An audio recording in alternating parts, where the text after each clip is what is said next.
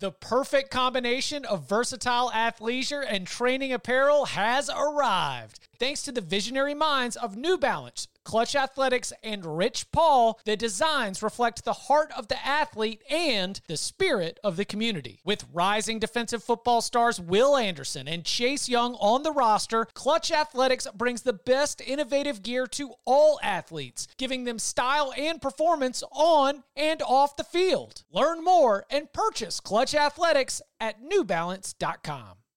The all-new Hyundai 2024 Santa Fe is equipped with everything you need to break free from the dull work week and embark on an adventurous weekend with your family. The all-new Hyundai Santa Fe's features ensure that you can take on any adventure. What kind of features? Well, how about the available H-Track all-wheel drive so you can take on the dirt trails and kick up some mud?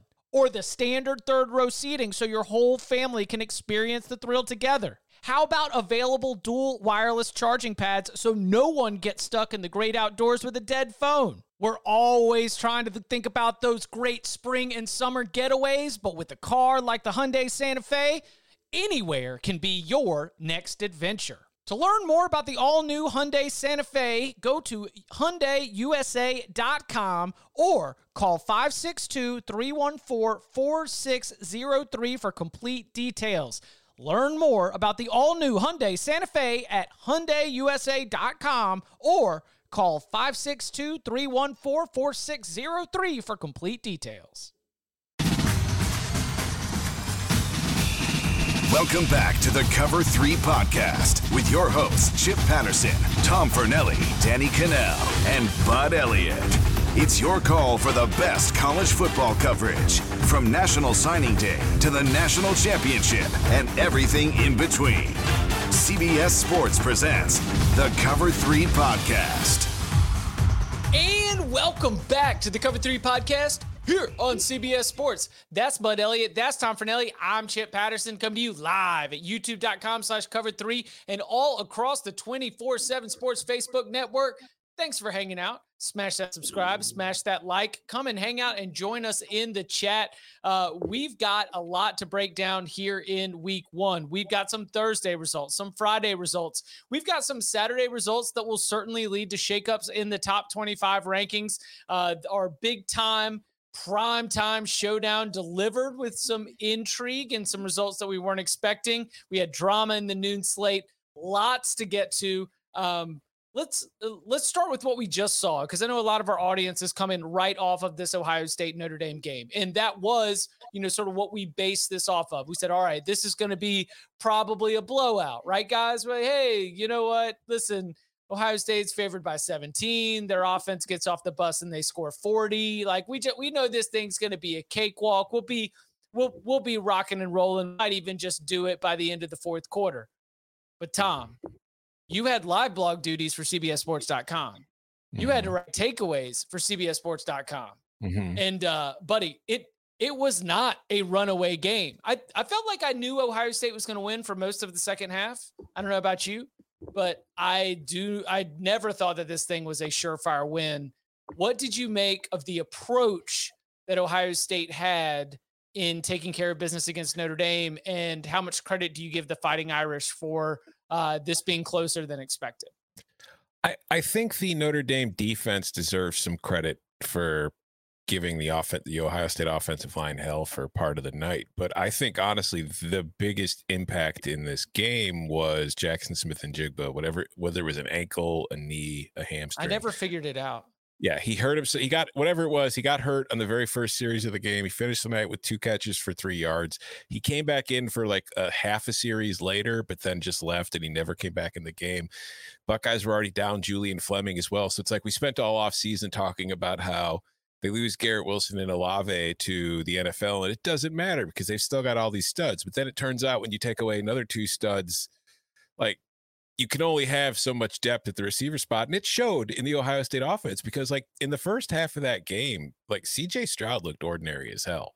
And there was like miscommunications with his receivers, whether, like running the wrong routes or not taking the wrong options when they're on option routes. His throws were off. The receivers were in the wrong place. And it just looked choppy and bad. And some of it was Notre Dame's defense getting pressure on it, but a lot of it was just bad execution. And then it felt like halfway through the third quarter, like things kind of clicked. Like Emeka Egbuka, I thought, made a couple big plays and emerged as the guy for the night. He finished with 9 catches, 90 yards, made a couple nice catches along the sidelines. Mayan Williams, a guy you don't expect, the big bulky running back, made an amazing like comeback catch along the sidelines, sliding to get his feet in to pick up a first down. It was huge. And so it led to Ohio State putting together 2 back-to-back long drives after really not doing a damn thing on offense all night to take control of the game. And it was important for them. It was not a pretty game, but the other biggest takeaway is the difference between Kerry Combs and Jim Knowles. Stark. How much are they paying Jim Knowles? They need to pay him more. Yeah, it's worth it. Whatever. Yeah, there's a line about divorce that some divorce guys at my golf club say. They say, why is it so expensive? Because it's worth it. Why do you pay Jim Knowles all that money? Because he's worth it. That was a tremendous effort by Jim Knowles and Ohio State defense tonight. I mean, look, not that Notre Dame was always actively trying to score, but they were trying to make this game as ugly as humanly possible. Very slow, low scoring. I think we had less than 130 plays total in this game. And Ohio State was physical. Like I had heard, we talked about that they had a really physical camp, and it looked different. Like they were hitting out there in ways that they were not hitting last year. Shout out their defensive line got nice pressure, but they were able to confuse Tyler Buchner all throughout the second half. I mean, first half he had some stuff going on, and then I think they found a little something like, and he started seeing ghosts a little bit. Now, granted, small sample set because Notre Dame only threw I think 8 passes in the second half, or at least through about the first 20 minutes of the second half. Yeah, tremendous job, Jim Knowles. That's a nice hire by Ryan Day, for sure. Yeah, it was funny because it's like after watching Ohio State all last year pretty much just play like cover 3 or quarters or cover 2, just like basic zones and dropping it every single play. Watching tonight, and there's stunts, there's blitzes. You've got Zach Harrison dropping into coverage. And I'm just like, what the hell? Where did all this come from? They already implemented it all, and they're bringing it right out of the gate. You can see, Tyler Buchner, his first start on the road in Ohio Stadium, staring that down, having no idea what he was looking at pre-snap, and then things looking completely different post-snap. Like, they were able to hit some big plays in the passing game. I mean, the very first play of the game was a 54-yard pass to Lorenzo Styles. Of course, it was a short screen. He broke a tackle, busted coverage down the sideline. But it was funny because my concern all week, I was saying, I just don't know that Notre Dame has enough ability to put together explosive plays in the passing game. All of Notre Dame's explosive plays tonight were in the passing game. They couldn't run. Like, they were held to only 2.5 yards per carry because that offensive line, which we considered to be a good offensive line, Jarrett Patterson's one of the, an All-American guy. Lots of good players on there. It's supposed to be a strength. They weren't getting a whole lot of push against that Ohio State front tonight. They could not move the ball. No, not at all. One thing that stood out to me, Tom, is Ohio State won tonight, but the game was played in the fashion that Notre Dame wanted the game to be played. Like, Ohio State's like, all right, fine. You really want to play it like this? Okay, when your toddler's screaming, like, fine, we're still going to put you in the car, but like this could be so much easier if you just open us up and run with us here. And Notre Dame's like, no, we're not going to do that. We're going to play really slow. Look at Ohio State's explosive plays in this game. I mean, to your point, Notre Dame's came through the air. Ohio State's basically just didn't come. They had one play over 25 yards tonight. One. Yeah. And this is Ohio State we're talking about. I think Ryan Day tipped us off. I mean, I thought that Ryan Day was trying to lead us astray, but he told us at the beginning of the week they want to establish the run. He told us at the beginning of the week that this game was going to be about being physical at the line of scrimmage. I just thought he was trying to, just be like, oh yeah, we're not going to throw it. All y'all think that we're going to be a video game offense because of what we did in the Rose Bowl. Like, I totally thought that it was just, him playing games with the media. But that's why I said approach when I talked about Ohio State off the jump. Ohio State decided, it was like, yeah, I understand. I know what Chip wants. I know what Bud wants. I know what Tom wants. You want us to get out there and play like we're playing Madden. Well, we're not going to play Madden because I think that it's a big capital F football guy move as a coach, right? What we need to do is we need to establish the run, and we need to teach our boys what we need to do to win the hard games. And we're going to do it in game 1 because we need it in game 8. And that's what they did, man. Like, they could have thrown more. They could have tried to sling this around more. Like, some of it is 100% a credit to the Notre Dame defense. But some of it, I think, also was built into the mentality where all of a sudden, like very early in the game, I was like, Ryan Day wasn't fibbing. they really are going into this game trying to set a tone, not just for this game, but for the season, because they're thinking about those tough Big Ten games later where they're going to need to be able to run the ball with Mayan Williams. And that big bulky boy is going to be the guy who's going to get you those tough yards in those situations. Yeah, I will say, I mean, kudos to Ryan Day for doing it, because one of the critiques about him from Ohio State fans in recent years is a lot of times, when he should rely on the run game, he's trying to throw every single snap. But also, we did see a defensive innovation tonight from Notre Dame. What was it? You guys have heard of the drop 8, but have you heard of the drop 9? Drop 9. I saw that. Because the Irish did that a couple of times. Yeah, and they really did it. Not the drop 9 stuff, but they played a lot of 2 deep stuff, and the proper response is it's almost like blackjack, right? If you get this, you do this. I mean, if you're constantly sitting in a 2 deep shell, you need to be able to run the football. If you can't, you're probably going to lose. Like the incorrect thing to do is try to get pass happy against a 2 deep shell look, and really Notre Dame rarely came out of that. The touchdown late, they did. I think Notre Dame's defensive coordinator Al Golden, who I thought called a really nice game overall, realized our offense might actually not score. We need to try to create something here. Need to definitely limit and not allow a touchdown. And credit CJ Stroud, who I thought had a bit of an off game, recognizing it and hitting it. They saw zero blitz. They hit it over the top, down the seam there, and that was it was really just a tremendous job of patience by Notre Dame all day. I was impressed by everybody sticking with their game plan, and then also with Ohio State reacting in the proper way, even though it was ugly. I have the hottest, worst take in my head. Oh, ready to hear it? Yes. I think CJ Stroud lost the Heisman tonight. No, I think I don't think he lost it. I think that, I mean, come the end of the year, all that's going to matter is they won this game, as long as he puts up the numbers. Correct. 100%. It was just, I go into it with the idea that every Heisman, I think every preseason Heisman favorite has failed to win the Heisman for the last 5 years, and maybe even have not even come close to making the ceremony. Maybe Trevor Lawrence, because Trevor Lawrence never won it, but he was a finalist twice. So maybe he might have been one of those that did make the ceremony. But it's just, I think being the preseason Heisman favorite is a curse at this point. And so one bad performance and all the voters are like, all right, you're out of the paint. Hot takes aside, that was the most ordinary performance I've ever seen CJ Stroud have. An extraordinary performance happened in Gainesville. I said I was a little bit reckless. I mean, listen, I got to be honest with you two. I've got to be honest with all of our viewers and listeners. But I said, I think that there's a potential for Anthony Richardson to be awesome. And all y'all were like, oh, really? Oh, Chip? Oh, you do? And I'm not gloating here, but I'm just saying that I do feel like Anthony Richardson was awesome tonight. Doesn't mean he'll be awesome every night. But I think that if whatever your best case scenario was for Billy Napier's Florida Gators, a lot of it played out tonight in Florida's win against Utah. And that was a game that 100% was, hanging in the balance in so many different moments, including Utah could have kicked a field goal to send this thing to overtime. They're going for the win, which I love, but then it gets picked off in the end zone when a tight end falls down. The game itself, I don't know if I come out of it. And remember, Florida just a narrow underdog at home against Utah. I don't know if I come out with it with major different adjustments for either team. I think Utah is still probably the best team or one of the best teams in the Pac-12. I still am not going to say that Florida is ready to challenge Georgia. We'll get to the Bulldogs in a minute.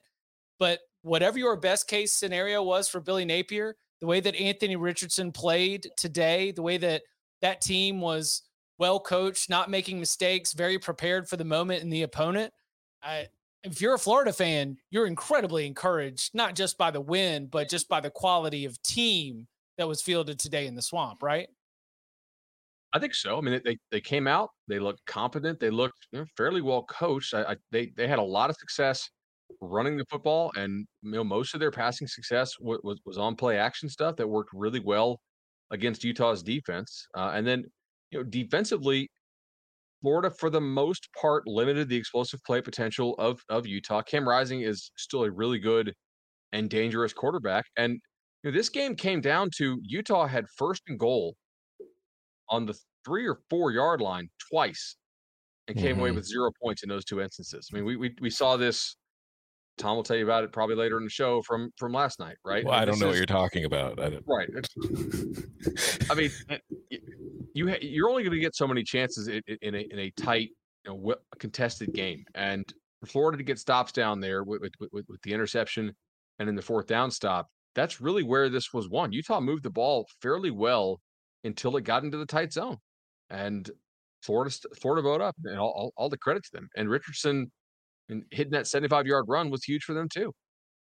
I like Chip saying that, like, we didn't believe in Anthony Richardson when I took Florida as my money line sprinkle. Did you think I did that because I thought he sucked?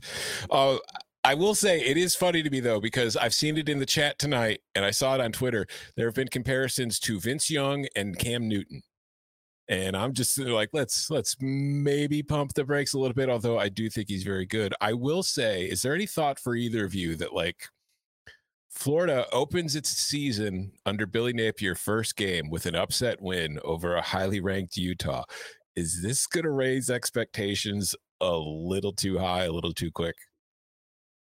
Well, they have Kentucky next week, and if Kentucky still has those suspensions, they could be 2-0. Do you think Chris Rodriguez will still be suspended next week, bud?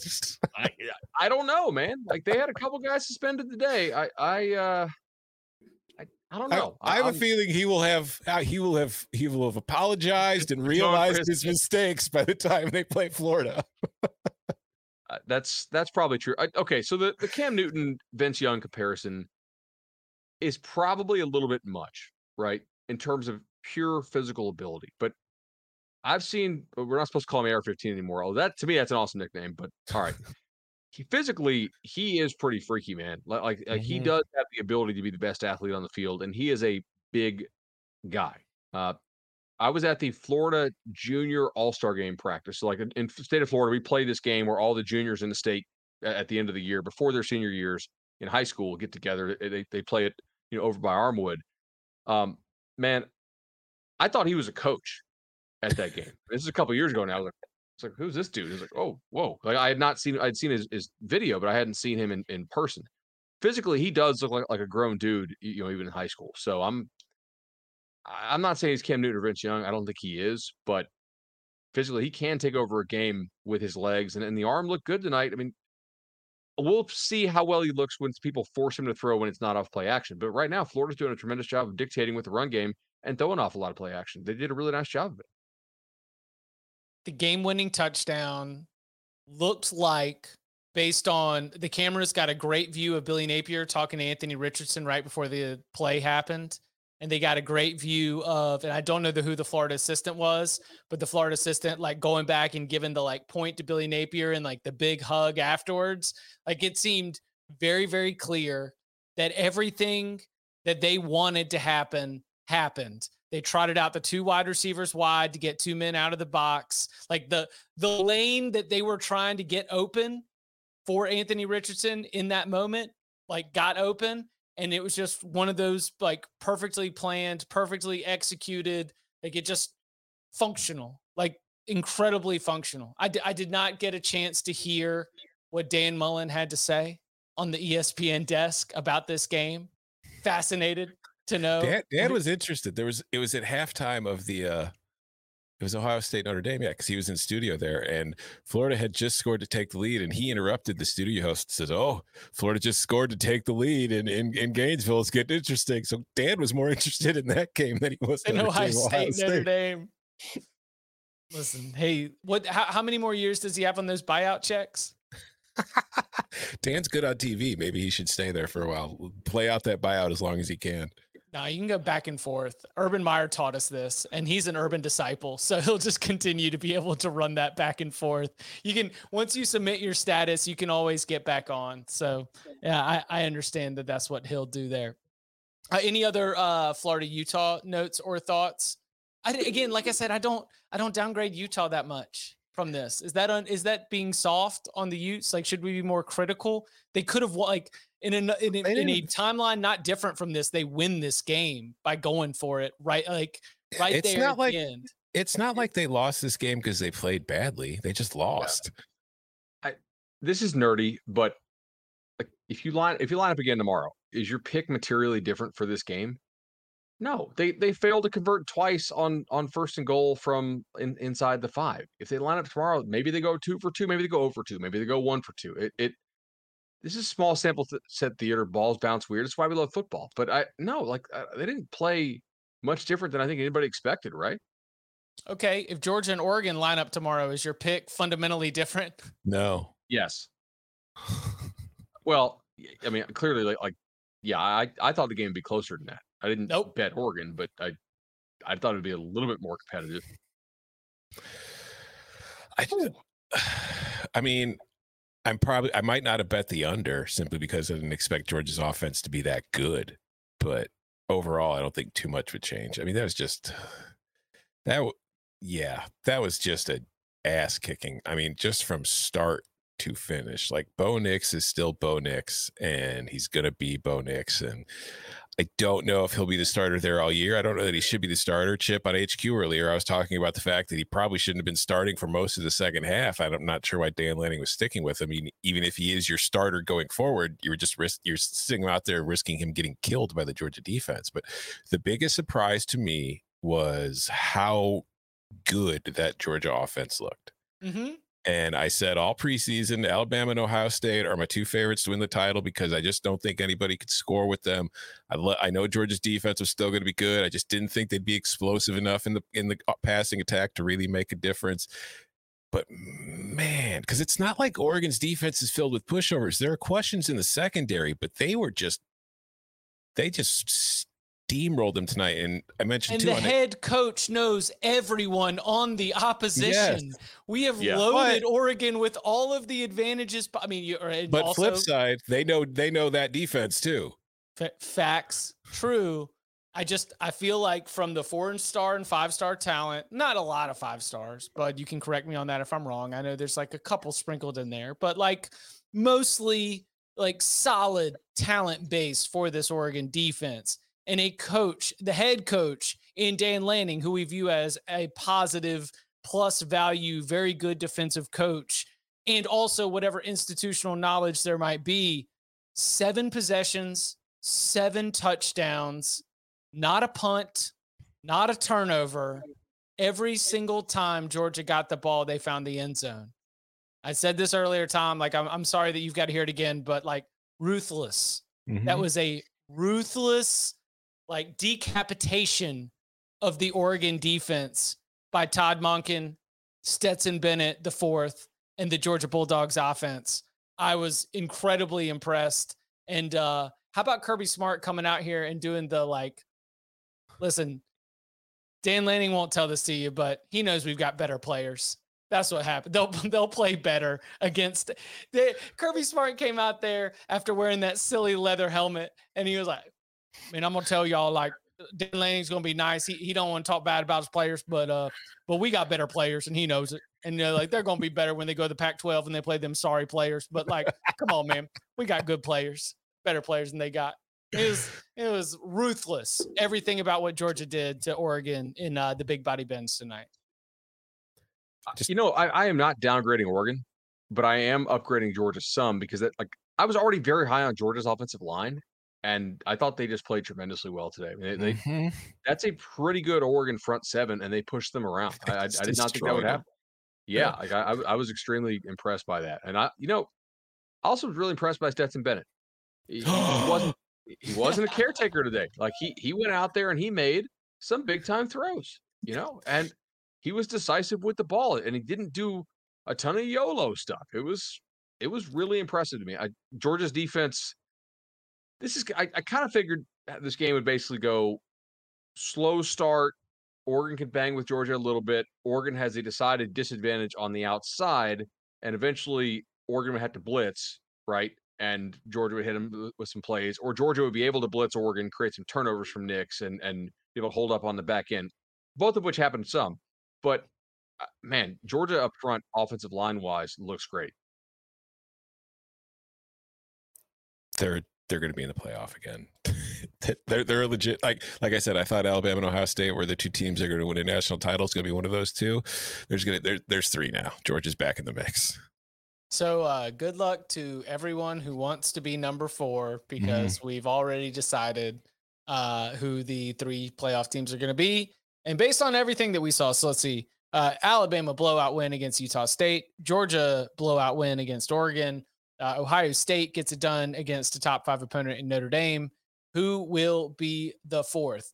The number 4 team from last year was in action in one of the few ranked matchups of the week. We will get into Arkansas's win against Cincinnati, an incredibly dramatic noon slate in the state of North Carolina with a couple of in-state rivalries, and much, much more from Saturday's slate, and maybe Friday if Tom will let us talk about it. And I don't even remember what happened Friday. All that and more next. Okay, picture this. It's Friday afternoon when a thought hits you. I can spend another weekend doing the same old whatever, or I can hop into my all-new Hyundai Santa Fe and hit the road. With available H-Track all-wheel drive and 3-row seating, my whole family can head deep into the wild. Conquer the weekend in the all-new Hyundai Santa Fe. Visit HyundaiUSA.com or call 562-314-4603 for more details.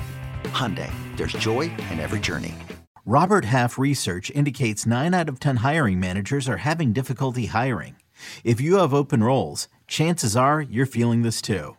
That's why you need Robert Half. Our specialized recruiting professionals engage with our proprietary AI to connect businesses of all sizes with highly skilled talent in finance and accounting, technology, marketing and creative, legal, and administrative and customer support.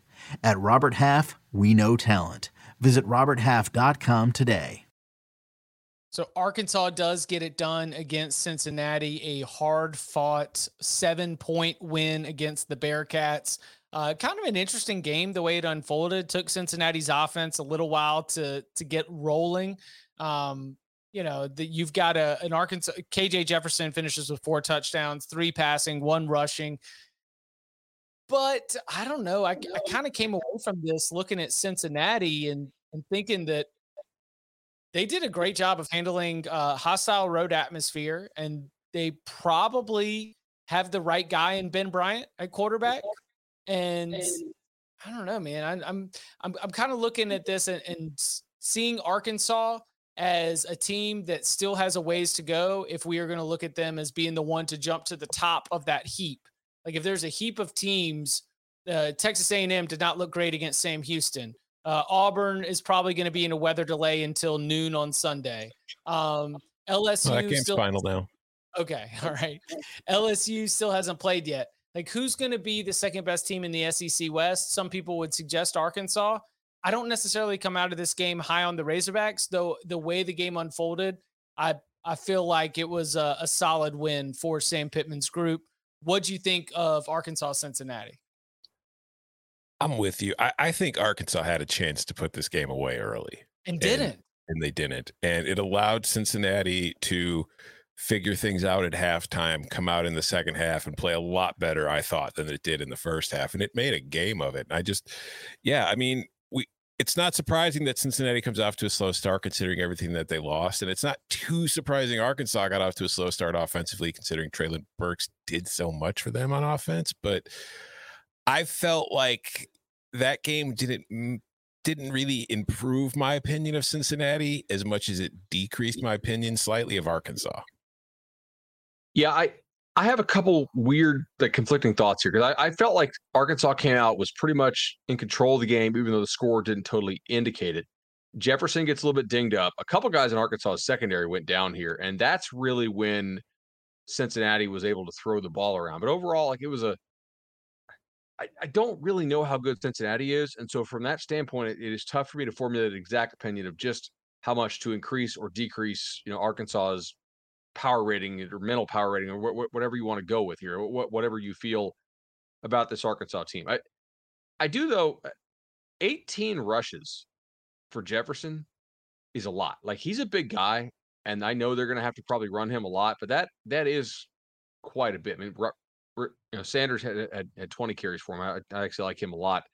Man, just didn't it feel like they should have more points than they actually did? Yes. They ran for 225. They threw for 223, and yet it's 31 on the board. And Cincinnati had a chance in this game. It was credit to them for not going away.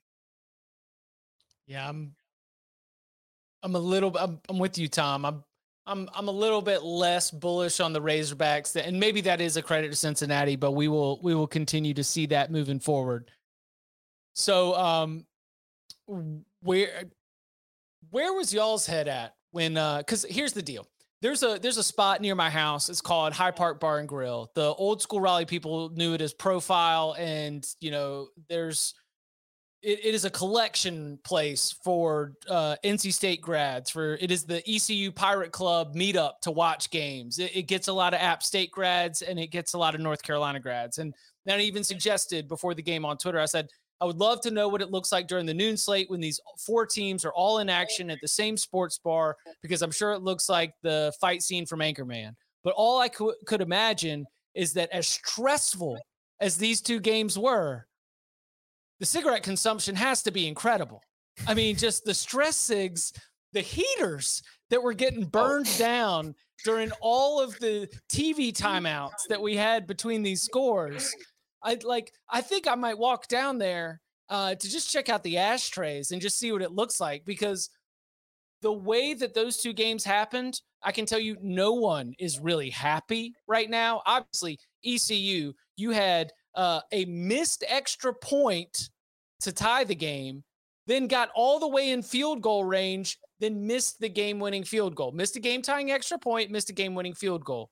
App State missed 2 2-point conversions in a 63-61 loss. Loomed large.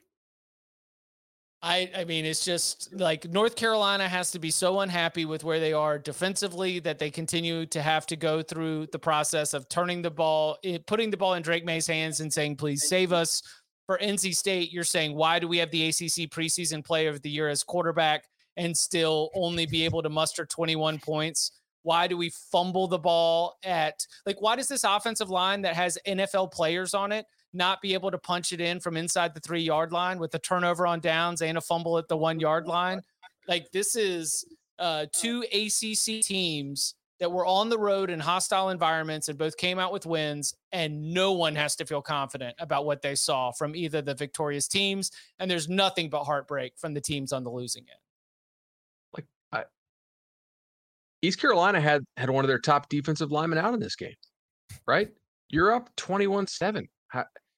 I hate this offense so much of NC State. I know I've said it. So go back to the Locks pod. Like, they'll probably still go 9-3 and go over for me. But God, I hate what NC State does on offense. They're probably like the most frustrating team for me in terms of like talent to actual production, and yet they win enough where you really can't say anything, and they develop players kind of well, and their strength program is like their guys look really big, or they don't really push anybody around today. Now, can you scheme up some easy completions? Does everything have to feel like it's pulling teeth? You're playing East Carolina. I'm not saying East Carolina is bad, but they're not great. I really just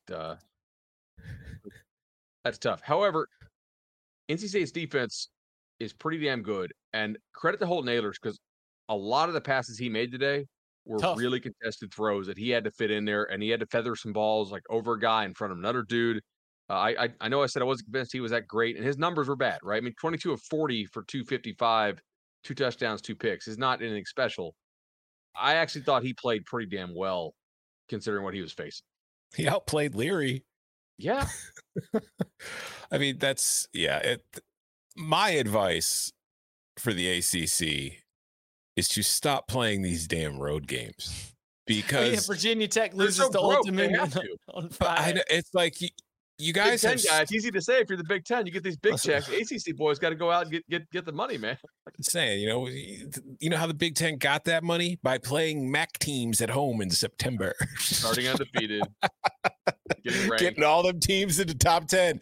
ACC's coming out here on the first weekend of the season and like just shooting itself in the face repeatedly. Struggling at East Carolina on the road, struggling at App State on the road, losing to Old Dominion on the road. Stop doing it. Like, I think that it's respectable and it's admirable on a level, but it's also dumb as hell. A lot of the most admirable decisions anybody has made were also stupid decisions. And I think the ACC is making a lot of stupid decisions when it comes to these games because, man, it's killing the conference's rep. Like, you're struggling enough as it is to find a very good second team. And it's like, I've often gotten on the Pac-12's case for all the times that they would schedule their best teams playing on the road on a Friday night on a short week, and those teams ending up going on the road to that game and losing and blowing their chance to get to the playoff. Now it's the ACC scheduling these games. Stop making it tougher on yourself than it has to be. You're the Power 5 conference. Act like it. Maybe Chip knows. Is this a 2-for-1? Because I've seen teams do this where you get 2 home games in exchange for playing 1 road game in lieu of giving a G5 team a check to come to your place. I thought this was, I think it's more of a 4-game series where we're going basically even. I don't think it's 2-for-1. This is 2 athletic directors hanging out on a golf course, coming up with ideas and shaking hands. Like, you know what? Let's play 2 at your place and 2 at ours. Okay. Yeah, I need to check. Shout out to FB schedules as always. I need to check the future schedules to, get my confirmation on that. But you remember they played in Chapel Hill in 2019, Mac's first year. And App State came in there and won. And at that time, they were not the favorite as the Mountaineers were the betting favorite by the close. Which, by the way, North Carolina's offense, sans Josh Downs, still had 550 yards. Drake May still, like, that's my biggest takeaway from the North Carolina side, even though the defense is still 100% alarming, but like, he did that without a 1,400-yard receiver. Mm-hmm. Drake May's really good, dude. Like, he's really good. Yeah. I'm not saying App State's defense is great or anything. It's pretty clearly not, but Drake May is, physically, he's the goods. Well, it was 21-7, and then they decided to let him cook. They decided to be like, all right, man, like, you want to get out there, you want to start scrambling for the easy yards. Like, then all of a sudden the coverage situation changed because he kept getting those 8-yard gains to keep the chains moving. He started, like, eating up all the freebies. Then the inside receivers like Nesbitt, Blackwell started getting open on the outside. Nesbitt started getting open on the inside. And these are guys that are not superstars. They weren't on anyone's like all ACC radar. A lot of them are young players like Drake May, who he's just been sort of coming up with. So I come out of this looking at May. We talked about Tom's been making fun of the conference of quarterbacks, but if in a first week where the ACC preseason of the year, Devin Leary fell way short of expectations, where Malik Cunningham, and we might get to Syracuse in a second. I need y'all to talk before I can hook up this audio cable, but where Malik Cunningham wasn't able to go and get it done in the electric dome, like, Drake May might be one of the best quarterbacks in the ACC when we're looking up at the end of the season. So that was my other big takeaway from that. I do have one more takeaway. All right. So back at ACC Media Day, it's kind of kicked around like, hey, what if Mack Brown's going to retire? And some people are floating the idea they're just going to give this job to Gene Chizik. That's not happening. Okay, good. Yeah. Better chance it's Phil Longo. Okay. No, I was just saying based on performance. Like, not like that's not an insider source, but I'm just saying that was another conversation that came up today. People get really mad at Phil Longo based on very specific situational stuff. Like, they're really mad that they handed the ball off or they went in shotgun during this one, like, 1st and goal situation. But that offense has been productive ever since he showed up in Chapel Hill. We've undergone like personnel losses, personnel turnover. That group still stays humming, and the defense is still trash, maybe at the expense of being good offensively, but that has been a consistent thread through the Mack Brown era, has been the good offense. So App State lost their top 3 receivers from last year, and Chase Bryce threw for 10 yards per attempt. Yeah. I mean, the defense doesn't look any better than it did last year. It almost looks worse in some ways. They're going to have Drake May score 50 points a game if they want to win 8 ball games. Carolina overs all day. I was just mad at how happy Max seemed after the game. Like, I know that's kind of his personality, but it's like, man, if I just went through that game against App State and barely held on to win while giving up over 60 points, I feel like I'd be like smiling and joking afterwards. But that's me.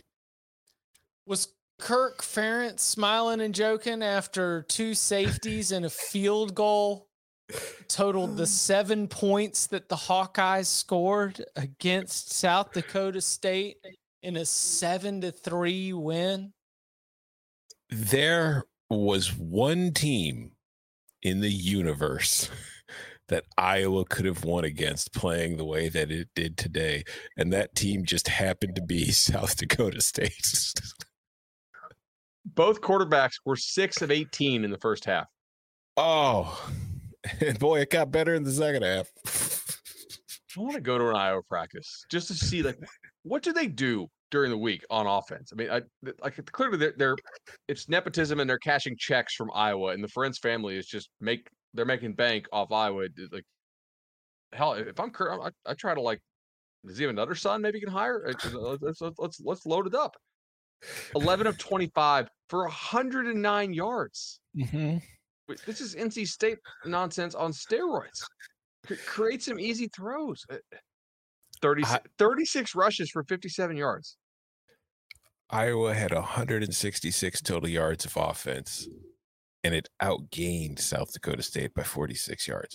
And I saw the stat might be wrong. Chris Hassel retweeted it, but I think the stat was since 2020, Iowa has now won 6 games in which it punted at least 8 times. The rest of the country combined has won 2 such games. Do you want to know an insane stat? And it really drives home the point we made earlier in the broadcast about just how soft Notre Dame was playing as far as deep guys. Iowa had more 25-yard plays today than Ohio State did. I don't remember any of them. All I remember is safeties and, like, third down passes missing the target by a good 5 or 6 yards. God, that must be like, if you're an Iowa fan and you have to sit there understanding that Spencer Petras, you've got at least 11 more games of that. Like, why are you showing up to watch on Saturday at this point? They're still going to win 8 games. I don't know. Are they? I don't know. I mean, if the offense plays like that in the Big Ten, I know we make fun of the Big Ten West, but you're not winning many games like that in the Big Ten if you're playing like that. I think that they might be playing, Possum? Playing possum. You think they were playing possum the whole 4 quarters? Like, you might have played possum for a half. But I'm saying you might have played possum for a half, but when you're still losing to South Dakota State in the second half, you better start going to page 2 of the playbook. All right, they have Iowa State, and then they get Nevada, who's apparently great. Oh, my gosh. Yeah. So much for the fade Wyoming, fade Nevada auto plays. Where did the Wolf Space Pack come from? Man, and Wyoming does nothing all day. Two special teams. I texted Tom this. Like, the fault wasn't jumping on the other side of Nevada and Wyoming. The fault was trusting Tulsa on the road in Laramie. Yeah. And also trusting Texas State, which love Texas State. You've been there for me. The Fighting Spavs have been a close place to my heart. But, you know, like a problematic girlfriend, Texas State has also caused some terrible, terrible nights as well. So I was too focused on one side of that thing. I should have known better. And Tom, like you said, in your pick me up moment, like, we'll just learn our lessons and we'll keep it moving. It can't be that easy to just jump on the other side of Nevada and Wyoming every week. All you can do is watch the tape and get better. That's all you can do. 100%. eBay Motors is here for the ride. Remember when you first saw the potential? And then through some elbow grease, fresh installs, and a whole lot of love, you transformed 100,000 miles and a body full of rust into a drive that's all your own. Look to your left. Look to your right. It's official. No one's got a ride like this. There's nothing else that sounds like, feels like, or looks like the set of wheels in your garage. With over 122 million parts, you can make sure your number one ride or die stays running smoothly, so there's no limit to how far you can take it. Brake kits, turbochargers, engines, exhaust kits, roof racks, LED headlights, bumpers, whatever your baby needs, eBay Motors has it. And with eBay Guaranteed Fit, it's guaranteed to fit your ride the first time, every time, or your money back. Plus, at these prices, well, you're burning rubber, not cash. Keep your ride or die alive at ebaymotors.com. Eligible items only. Exclusions apply. This episode is brought to you by Progressive Insurance. Whether you love true crime or comedy, celebrity interviews or news, you call the shots on what's in your podcast queue. And guess what?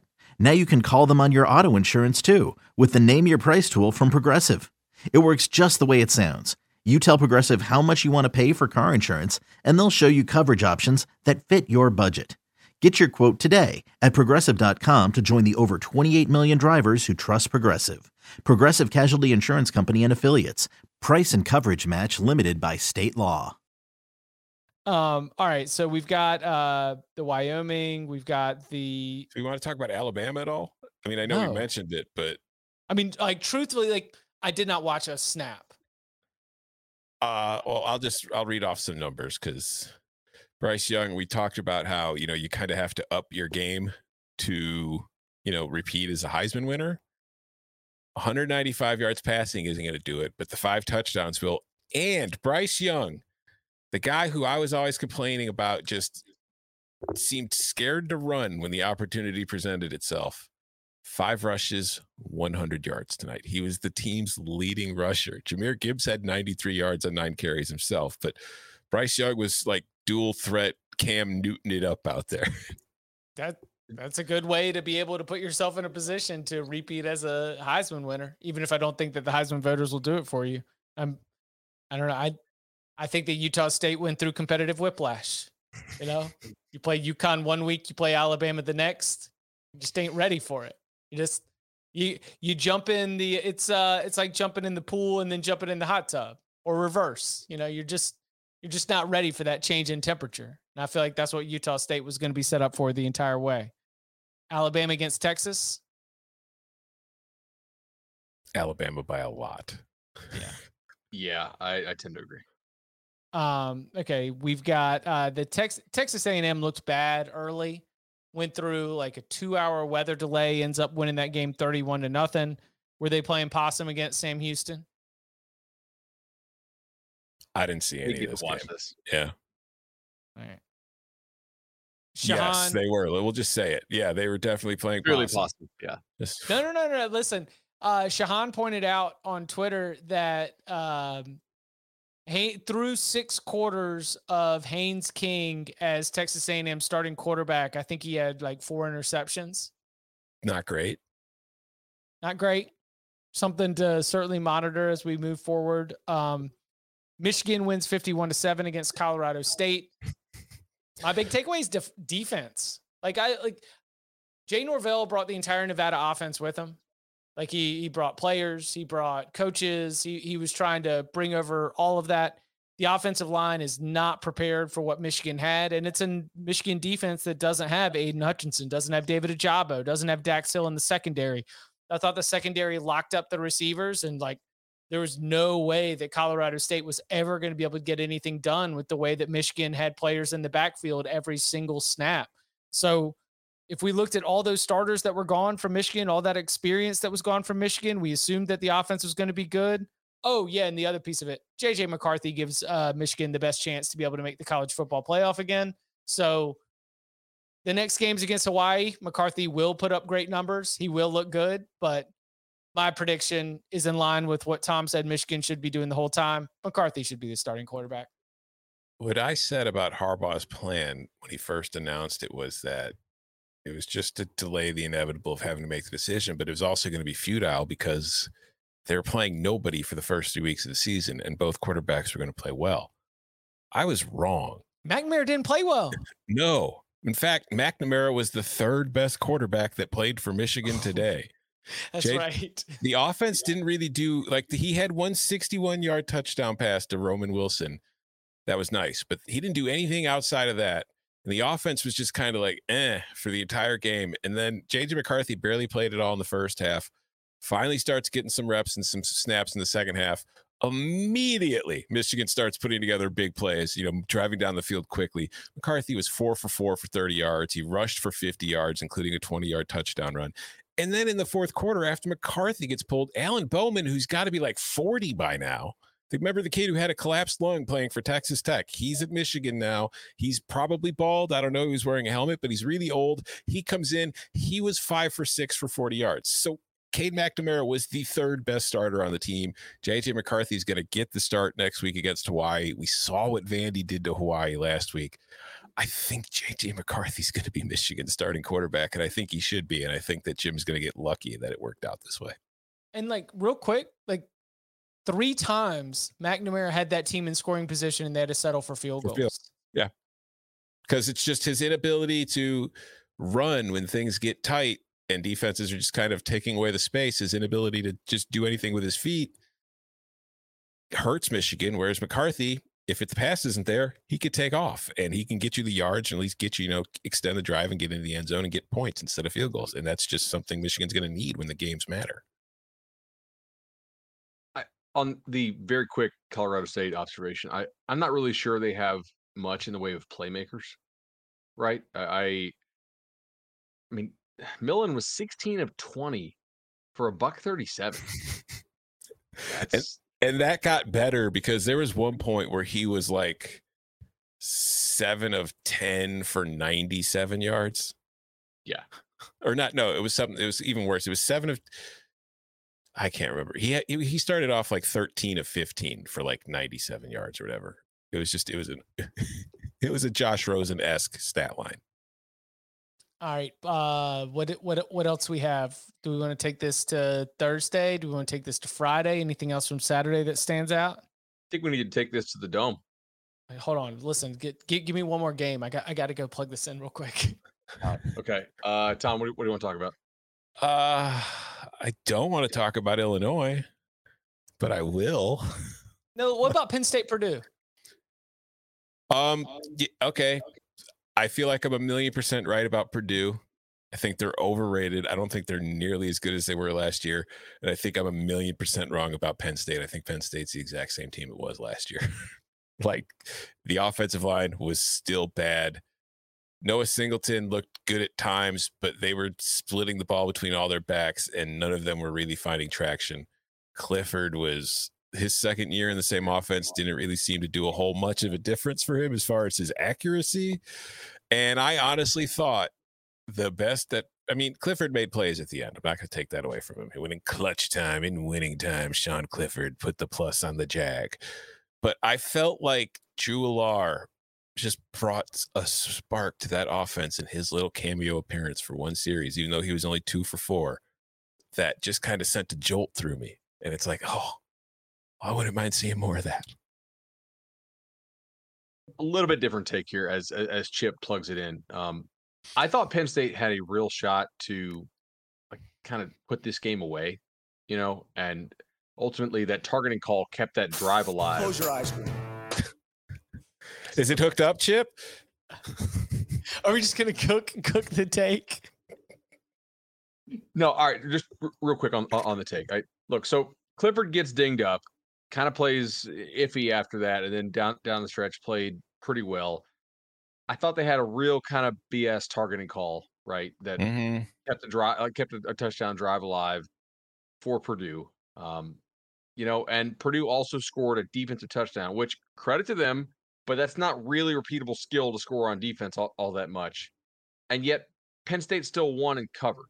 So on the road in a conference opener, I was actually fairly impressed with Penn State. Also, I do think that Purdue misses Karlaftis. And I think that Purdue misses David Bell and Milton Wright. I mean, look, Charlie Jones, 153 yards is awesome. But O'Connell threw the ball 58 times. And he only competed 29 of them. That's a lot of balls hitting the ground there for Purdue. And I think O'Connell's a pretty good quarterback.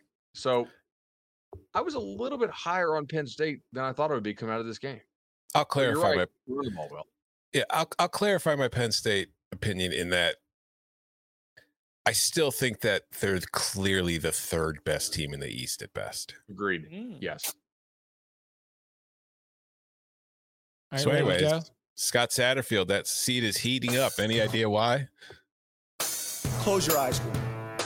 Visualize this. You're in the Carrier Dome. The house is filled. The feeling is electric. The noise is deafening. You have a defense that is relentless. You have a special teams that has been well coached. You have an offense that will not huddle. And you have a game that's faster than you've ever seen on turf. Open your eyes. That's going to be a reality. That's going to be Syracuse football.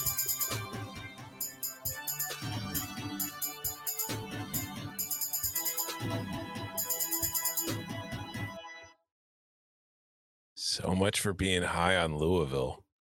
Yeah. Is there one team really just like you thought you just got majorly wrong so far this season? Because that, for me, it's Louisville. Yes. They came out and like it wasn't fluky. They just looked like crap. They got whipped up front. Malik Cunningham looked terrible. Garrett Schrader looked nice.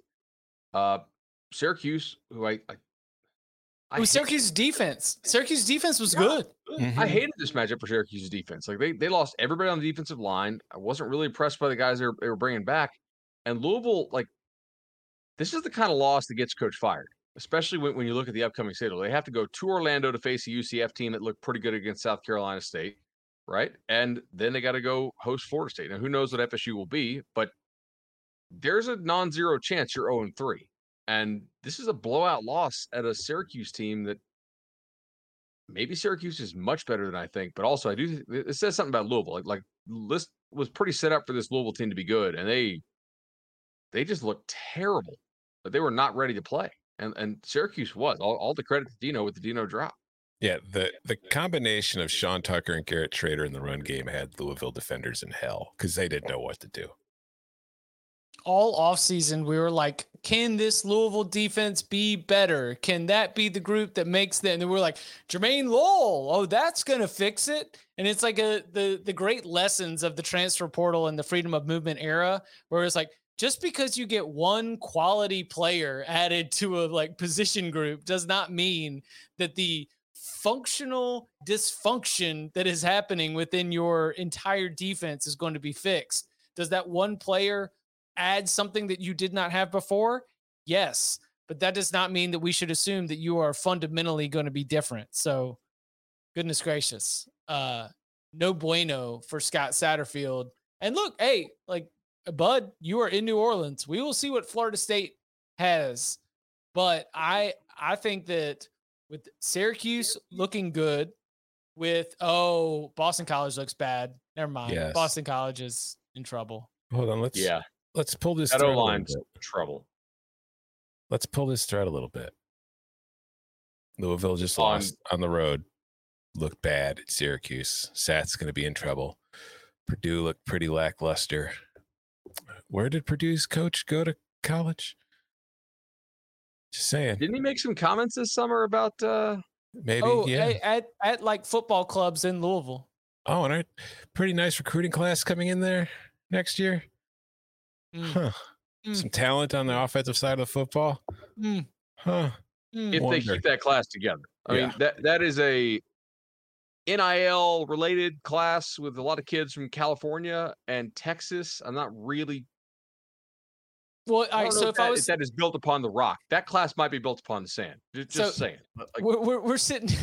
Well, didn't you described to me one time about like, I guess I could have surmised it. I've never gone that deep, but it's like there is a positive value even if the player decommits, right? Where the coaching staff loves to get the early commitment because there's so much positive press that comes from it that even if they decommit later, dum-dums like me will still be like, hey, guess what? Scott Satterfield's getting it done on the recruiting trail, even if that 5-star ends up decommitting and going to Alabama, decommitting and going to Georgia. decommitting and going to one of the schools that gets the 5 stars, just the fact that you are in the mix just sort of brings about a level of like, you're doing good, like your blank doesn't stink or whatever. But I don't know, man. I think that, do you think that Louisville's NIL operation is stronger than Purdue's? Yes. Interesting.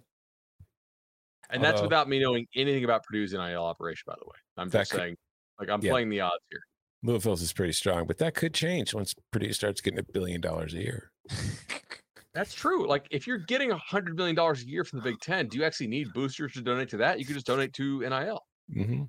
Well, I mean, Kevin Warren did say we're going to pay players, right? The Big Ten's going to be the first one. Oh, yeah, for sure. Yeah. Yeah. Mm-hmm. Yeah, for sure. Anything else from Saturday or Thursday or Friday before we get out of here? Oregon State is clearly the best team in the Pac-12. I don't know. I didn't see what happened, but apparently Hank Bachmeier's out of the game. I don't know if he got hurt or if he just got benched, but he's been out the last few series. I don't know if he got hurt, but he's playing like he got hurt because he threw 2 really bad picks to start the game. This other kid they have in there is probably not going to lead him to a win tonight, but he has actually led 2 decent drives. So if you're clearly like the move normally 24-0 good running team is to, at home is to bet the under second half and wake up and you got a winner in your account. I don't know, like this kid's not that bad and he's got some ability. So I'll stay up and watch this a little bit longer, I guess. I did not watch enough of Houston UTSA to speak about it well here, but I've got it locked for a rewatch because it seems like it was one of the game of the day. Seriously, one of the best games of the entire college football Saturday. Houston wins 37-35 in triple overtime. I saw the end when Clayton Tune just went Superman and just decided I'm going to put the team on my back and just leap this thing into the end zone. Frank Harris had a fantastic game as well. He finishes with 3 touchdowns, 337 yards passing, another touchdown on the ground. I just Houston's fourth quarter comeback turned what looked like an upset for a very interesting AAC contender into a win. Did you all watch more of this? Because it seems like it was. Yeah. Okay. All right. So what'd you think? They're both good teams. I was wondering what UTSA would look like, Sincere McCormick left, Barry Lunny Jr. went to Illinois to be the OC there. And I was like, I wonder if we'll see any kind of drop off. No. They're good. They're really good. And Houston, I think, I think Houston might have some hole. They lost Hall, the defensive tackle, and that seemed to be getting them a bit today. They didn't really have an answer there, but I think overall that defense is still pretty good. And I think going into the American, they'll probably be pretty good. And I think UTSA might end up being one of the top 2 or 3 teams in Conference USA again. So that was just a really fun game between 2 quality football teams. The chat wants me to talk about the Big 12. Which Big 12 games should we talk? I guess there's only really 2 of worth of note because the Big 12 did the right thing and just played a bunch of nobodies for the most part. West Virginia looked better than I expected them to look. Yeah, that was a fun game. Yeah. Yeah. JT Daniels made some really nice throws in that game against a very good Pitt defense. It was kind of the whole. We already talked about Cincinnati and Houston. We talked about the Big 12. Oh, there you go. Correct. Wow. I will. 308 yards on 24 passes. It's nice if you actually let him throw the ball a little bit, maybe. I know a lot of it came in garbage time, but Oklahoma State allowing 44 points to Central Michigan in its first game post Jim Knowles. Not great. TCU was 55-15. Yeah. Is that right? 40. It was something like that. They allowed 3 touchdowns in the fourth quarter. TCU was playing with its food for far too long against Colorado on Friday night. Okay. Oklahoma. Is Chandler Morris's injury actually a positive for TCU? They played a lot better afterwards. Duggan came in. Yeah. Wally Pipp situation there? It might be. But that was just obviously I was watching that game. It's I don't really know what TCU is doing. Colorado is presenting nothing to make me think they've even got a chance to win this game, and TCU is just letting them stick around until they finally turned on the gas. But I mean, Oklahoma killed UTEP. Baylor killed Albany. Iowa State killed Southeast Missouri State. Kansas State killed South Dakota. Texas Tech killed Murray State. And Texas killed UL Monroe. I got nothing. I didn't learn anything. I was not entertained. I did not learn anything. I look forward to learning more about the Big 12. A lot of teams got closer to bowl eligibility. It was a solid week for the Big 12. Congratulations. You can follow him on Twitter at Tom Fornelli. You can follow him at Bud Elliott 3. You can follow me at Chip_Patterson. We'll be back on Monday with more notes from the weekend that was, including reaction to Sunday night's game in New Orleans between Florida State and LSU. Any of the late night action that gets our attention. And as I just mentioned, we've got some rewatching to do. Okay. We bring you our instant reaction from what we were able to watch. We spend some time on Sunday to go back. So upon further review, we'll be in action on Monday. Make sure that you like and subscribe, hit the bell for notifications so you know that when we go live. Gentlemen, thank you very much. Thank you.